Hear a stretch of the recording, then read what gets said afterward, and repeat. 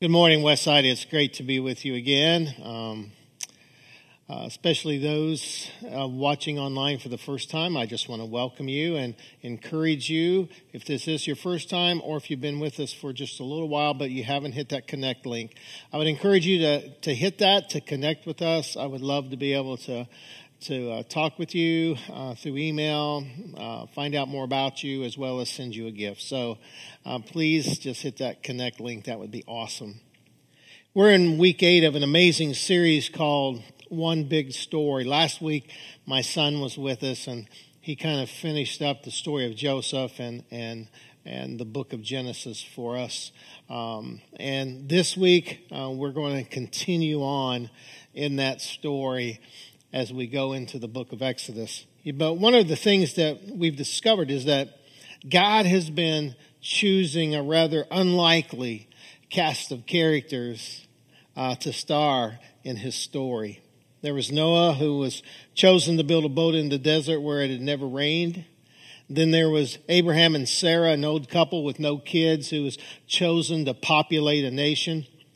And last week we finished looking at Joseph, who was sold into slavery by his brothers. Then later he was thrown into prison, but God somehow elevated him to second in command over Egypt, which put him in a position to help save the lives of not only millions of people, but to save the lives of his family as well. And what we keep seeing is that God just continues to work upstream, weaving their stories into his story. He did it in their lives back then, and I believe he's still doing it in our lives today. He's taking our stories and he's weaving those into his. Now, today's unlikely character that I want us to look at and begin to look at over the next several weeks is a guy by the name of Moses. If you know anything about Moses' story, you know that he was fortunate to even be alive long enough to have a story. So let's pray, and then we'll dive in. Lord, I thank you for this day. I thank you for all you do. God, you are such an amazing God, and we are thankful for the way you are working in our lives today. But Father, as we begin to unpack the book of Exodus, especially this first part, just open our hearts and minds and help us, Lord. Help us just to see what you have for us. It's in your name we pray. Amen. You know, as I listen to people and read their posts on Facebook and begin to evaluate my own life, what I realized so far in 2020 is that the load for people is becoming very heavy. I mean, after all, the world has been quarantined by sickness. A nation whose pledge boldly states that we believe in liberty and justice for all has become a nation where we see vigilantes, some wearing uniforms, others in stolen clothes, killing and maiming and destroying because of a deep-rooted hate that is yet to be healed. We've seen a booming economy brought to its knees as doors are being closed, dreams are being broken, and for some, hope is being lost. The unborn and those born long ago are left unprotected or left alone to suffer and to die. Again, the load is becoming very heavy. But in moments like this, there's a word that has kept surfacing in my mind and has pushed its way into my spirit. It's a word that goes literally back to the beginning of man. It's the word deliverance. Deliverance. Now that word has several meanings, but let me give you two that we'll see throughout the book of Exodus. The first meaning is to deliver out of the hands of, or to escape, to snatch, take away, to snatch out of danger, and to preserve. The second meaning adds this idea, not only to rescue, but also the drawing the drawing of someone to oneself. To draw someone to oneself. Now, understanding this shows us that God's motive for deliverance comes from his desire to be close to the people he loves. It shows his deep desire to have fellowship and to be with the people that he loves. In fact, in Exodus chapter 19, verse 4, it kind of captures this thought. Listen to what it says. You have seen what I did to the Egyptians. You know how I carried you, or you could put that word delivered you on eagle's wings. And look at this. Brought you to myself. Brought you to myself. Now, the reason that this word deliverance pops into my heart and in my mind is because if we were honest, we would have to say that a lot of us are feeling the chains of bondage in some area of our life. I mean, most of us spend a good deal of time focusing on and then trying all kinds of temporary fixes that we think will deliver us from those habits, the habits of sickness or relationships, and the list can literally go on, that we feel the need to be set free from. Those things that we need those chains broken from. But here's what I want us to understand. Temporary fixes will never break the chains and set you free. I mean, no matter how hard you try, no matter what you do, temporary fixes that will never break the chains and set you free. And so if that is true, then we need someone to declare with authority and with power, let my people go. Set them free. We need someone who has the ability to lead us to taste the sweet flavor of freedom. And let me tell you, that someone for us today is Jesus. Is Jesus. He's the only one who can break the chains. He's the only one who can set us free. It's Jesus. But if the word goes back to the beginning, this word deliverance, then who did this nation that God was building have? I mean, who did they have? Yes, they ultimately had God, but who was he using to help deliver them? I mean, after all, God liked using ordinary people to accomplish his purpose, right? I mean, we've seen that over the last several weeks as we've gone through Genesis.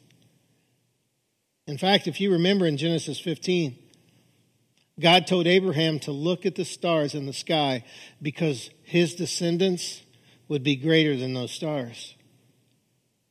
But in the same chapter, he also said that as the nation grew, they would live in a foreign land for 400 years. And they would be oppressed, and they would live in bondage. But he also said, and here's our word that we've been looking at, he said he would deliver them with his strong arm, with his strong hands. And that's the setup for the book of Exodus. And when Genesis closes, there's roughly 350 years between Genesis and the beginning of the book of Exodus. So as we come into the book of Exodus, we are immediately confronted with two problems. And in Exodus chapter 1, verses 7 and 8, look what it says. But their descendants, the Israelites, had many children and grandchildren.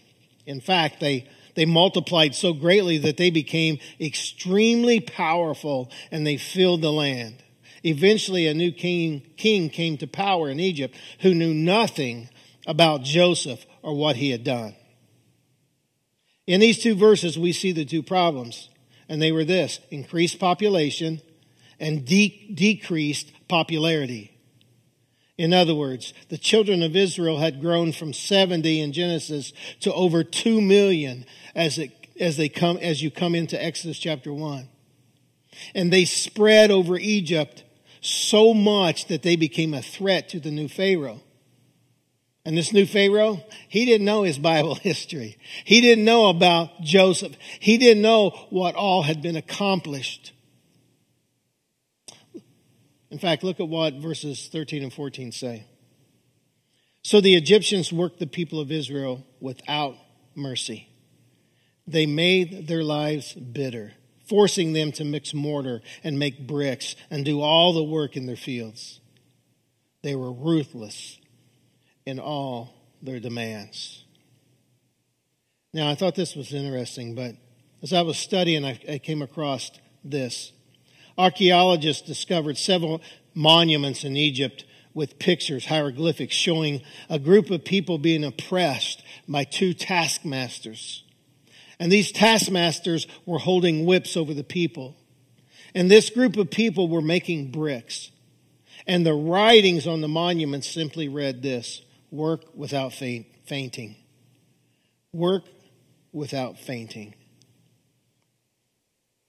You see, the truth is, they desperately needed a deliverer, didn't they? They needed a deliverer. And God was already working upstream to bring them the one who would ultimately deliver them. But as the story begins to unfold, it looked like Pharaoh was taking care of that as well. Now, here's what hit me on Friday morning. And I just thought I'd throw this out. This is just free of charge. But there's an interesting parallel between the story of the deliverer Moses and our ultimate deliverer Jesus. Both began with an amazing birth and an escape from death. If you remember the account of Jesus' birth, after the Magi visit him, which Jesus by that time probably was anywhere from 8 months to a year old, maybe a year and a half old. After the Magi visit him, an angel appears to Joseph and tells him to take Jesus and Mary and escape to Egypt because Herod was trying to kill him. In fact, Herod had issued a decree to have all the baby boys 2 years and younger killed in Bethlehem and the surrounding area. And as Exodus chapter 1 ends, we find Pharaoh doing the exact same thing. He gives the order for every newborn Hebrew boy to be thrown in the Nile River to drown. But the cool thing is this: just like with Jesus, you can't stop God's plan of deliverance. You can't stop it once God initiates it. And so as we come into chapter 2 covers 80 years of Moses' life. The first 40 years are from his birth to the time when he flees to Midian. And then the last 40-year period is when he becomes a shepherd for his father-in-law, Reuel. So as chapter 2 opens, we see the birth of Moses. And his family wasn't going to allow him to be killed. And so here's what unfolds in Exodus chapter 2, starting in verse 1 through verse 4. About this time, a man and a woman from the tribe of Levi got married. The woman became pregnant and gave birth to a son. She saw that he was a special baby and kept him hidden for 3 months. But when she could hide him no longer hide him, she got a basket made of papyrus reeds and waterproofed it with tar and pitch. She put the baby in the basket and laid it among the reeds along the bank of the Nile River. The baby's sister stood at a distance, watching to see what would happen to him. And as his sister watched, all of a sudden Pharaoh's daughter comes down the river to bathe. And she sees this basket floating along the river's edge in the reeds. And she opens it up and she finds this Hebrew baby. Now, according to her father's decree, what she was supposed to do was simply this. She was supposed to take that baby, throw it in the Nile to be killed, to drown. But she couldn't do it. She couldn't do it. He was too beautiful, and he stole her heart. Again, the baby sister's been watching this unfold, and so she goes over to Pharaoh's daughter, and she just asks if she would like to have a Hebrew slave nurse the baby for her. And she says, oh, that would be great. And so the sister gets the mom. And the mom comes and begins to nurse and care for the baby. Pharaoh's daughter finally names the baby Moses because his name means to draw out of the water. Again, God's been working upstream to write an amazing story. Now, as we close today, because I just want us to stop here for today, and we're going to go on next week, but I just want to stop here for today. And as we close, I want us to understand that the deliverance of Moses is significant in a couple ways. First of all, God rewarded the faith of Moses' parents more than they ever thought possible. God rewarded the faith of Moses' parents more than they ever thought was even possible. I mean, they protected him for as long as they could after he was born, for roughly about 3 months. But then they had to simply turn him over to God. They had to trust God enough to allow God to take care of him and to protect him. And putting him in that basket in a river filled with crocodiles, not knowing who might find him or what might happen, could have been a death sentence. But they believed that God would protect and God would deliver him. And the amazing thing was, not only did God deliver him, not only did God protect him, but now he's being protected by the very ones who wanted to kill him. I mean, how awesome is that? Because Moses now is taken into the household of Pharaoh where he is raised as the child of Pharaoh's daughter. I mean, how amazing is that? And so God rewarded their faith. But the second thing is this. Moses' deliverance also brought about the deliverance of others. Not just in the future, but even in the present. You see, not only did God deliver Moses, but through his deliverance, it appears that Pharaoh's decree that every baby boy born to an Israelite was to be cast into the Nile, it seems that was set to the side after his daughter defiled his order. She should have drowned the baby, but she couldn't. It was love at first sight. And her love and compassion trumped her father's decree.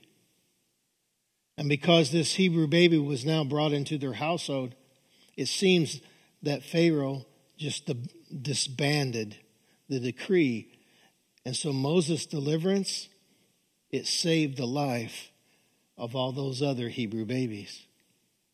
Now, how do these two truths of deliverance, how do they apply to us today? I mean, how can we view them in our lives today and help apply them so that it makes a difference for us?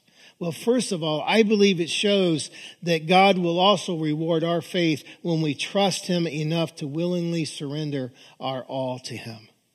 You get that? I believe God will reward our faith when we trust him enough to give him everything. When we trust him enough to surrender all of our life to him. You see, the problem is this. It's not that we don't have faith, because a lot of us have faith. The issue is the depth of our faith. The issue is how much do you trust God with what you have. You see, it's easy to have faith in certain things and to have faith in certain ways and when things are good. But do you trust God enough to allow him to work even in the tough times, even in the sickness, even in the desperate times that we go through in life? Do you trust him enough? Do you trust him enough to surrender your best to him and to say, God, whatever you want for my life, that's what I want you to do? Do you trust him enough to do that? Because when we do, I believe he rewards that kind of faith and that kind of trust, just like he did with Moses' parents. But second of all, you may not have been delivered from a river as a baby. Probably none of us have, right? But every one of us knows what it's like to be set free. Every one of us knows what it's like to be delivered out of something that has held us captive. I mean, that could be a toxic relationship. That could be alcoholism or drug abuse. That could be pornography. Or it could be attitudes such as anger and bitterness and strife. And the list can literally go on and on. And what we have to realize is this. Your deliverance was not just for you. Your deliverance was not just for you. Just like with Moses, his deliverance affected others.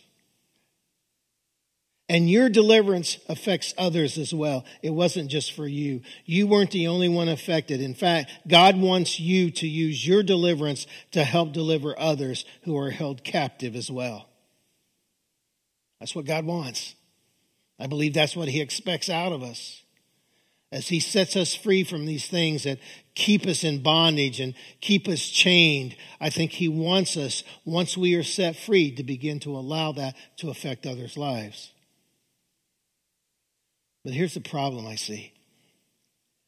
I think at times we get so wrapped up in the deliverance that we've received that we fail to see the impact that could be made or is being made on others.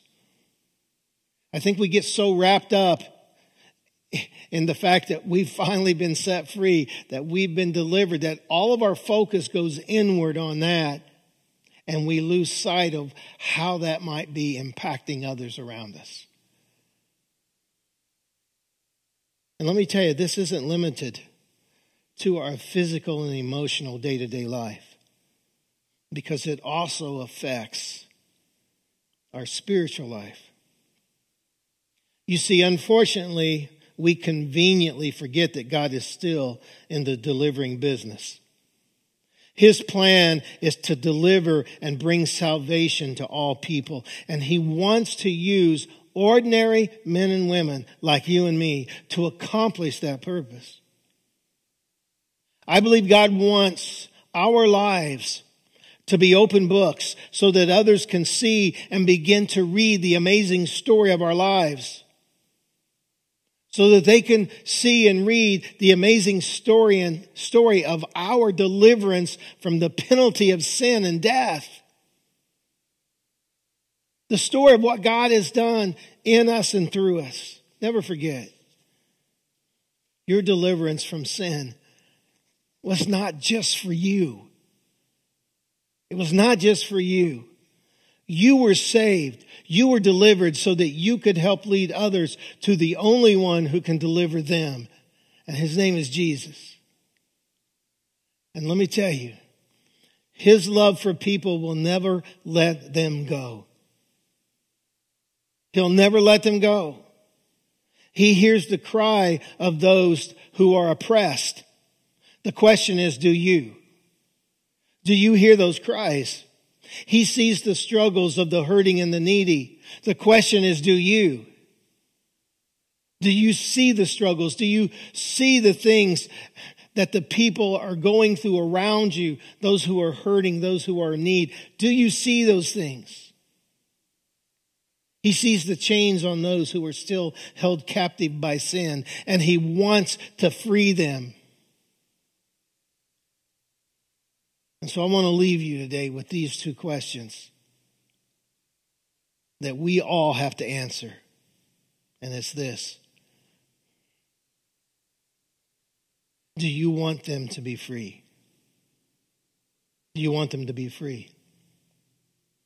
You see, Jesus sees the chains of those who are still held captive, and he wants to free them. But do you want them to be free? Do you want them to be free? And you may say, that's kind of a weird question, but no, it's not. Because over the last 40 years of ministry, I've seen person after person who claims to be Christian, who says they want to help lead others to Christ. But then the first time someone really falls into sin, all of a sudden it's like, we just want to leave them alone. We just want to get them out of our life. We don't want to have anything to do with them. We just want them to get what they deserve. And Jesus sees them as someone who needs to be set free. We see them as someone who we think just needs to get what they deserve. Do you want them to be set free? Seriously, do you? And the second question is this: are you willing to be his agent in leading them to freedom? Because if you honestly want them to be free, then you will do what you have to do and what it takes in order to help lead them in that direction. To point them to Jesus. To lead them to Jesus, to bring them to a place where they can hear and understand and know who he is and what he can do, how he can deliver them from the sin that's in their life. Do you want to be his agent to do that? Story of Moses and the book of Exodus is a story of deliverance. And you and I have been delivered by the ultimate deliverer, Jesus. If you haven't felt that deliverance, if you haven't experienced that in your life, I just want you to hit that connect button because I'd love to talk with you. Go to our website, go to our Next Step page, and you can hear not only the story of God's love, but you can hear how you can accept him and then what baptism is and the part that it plays and the fact that we need to do that in our life. But connect with us because I want you to be set free. Pray with me. Father, we just thank you for all you do. We thank you for your love and your grace. God, you are such an awesome God. I can't thank you enough for all that you do. We love you and we praise you. It's in your name we pray. Amen.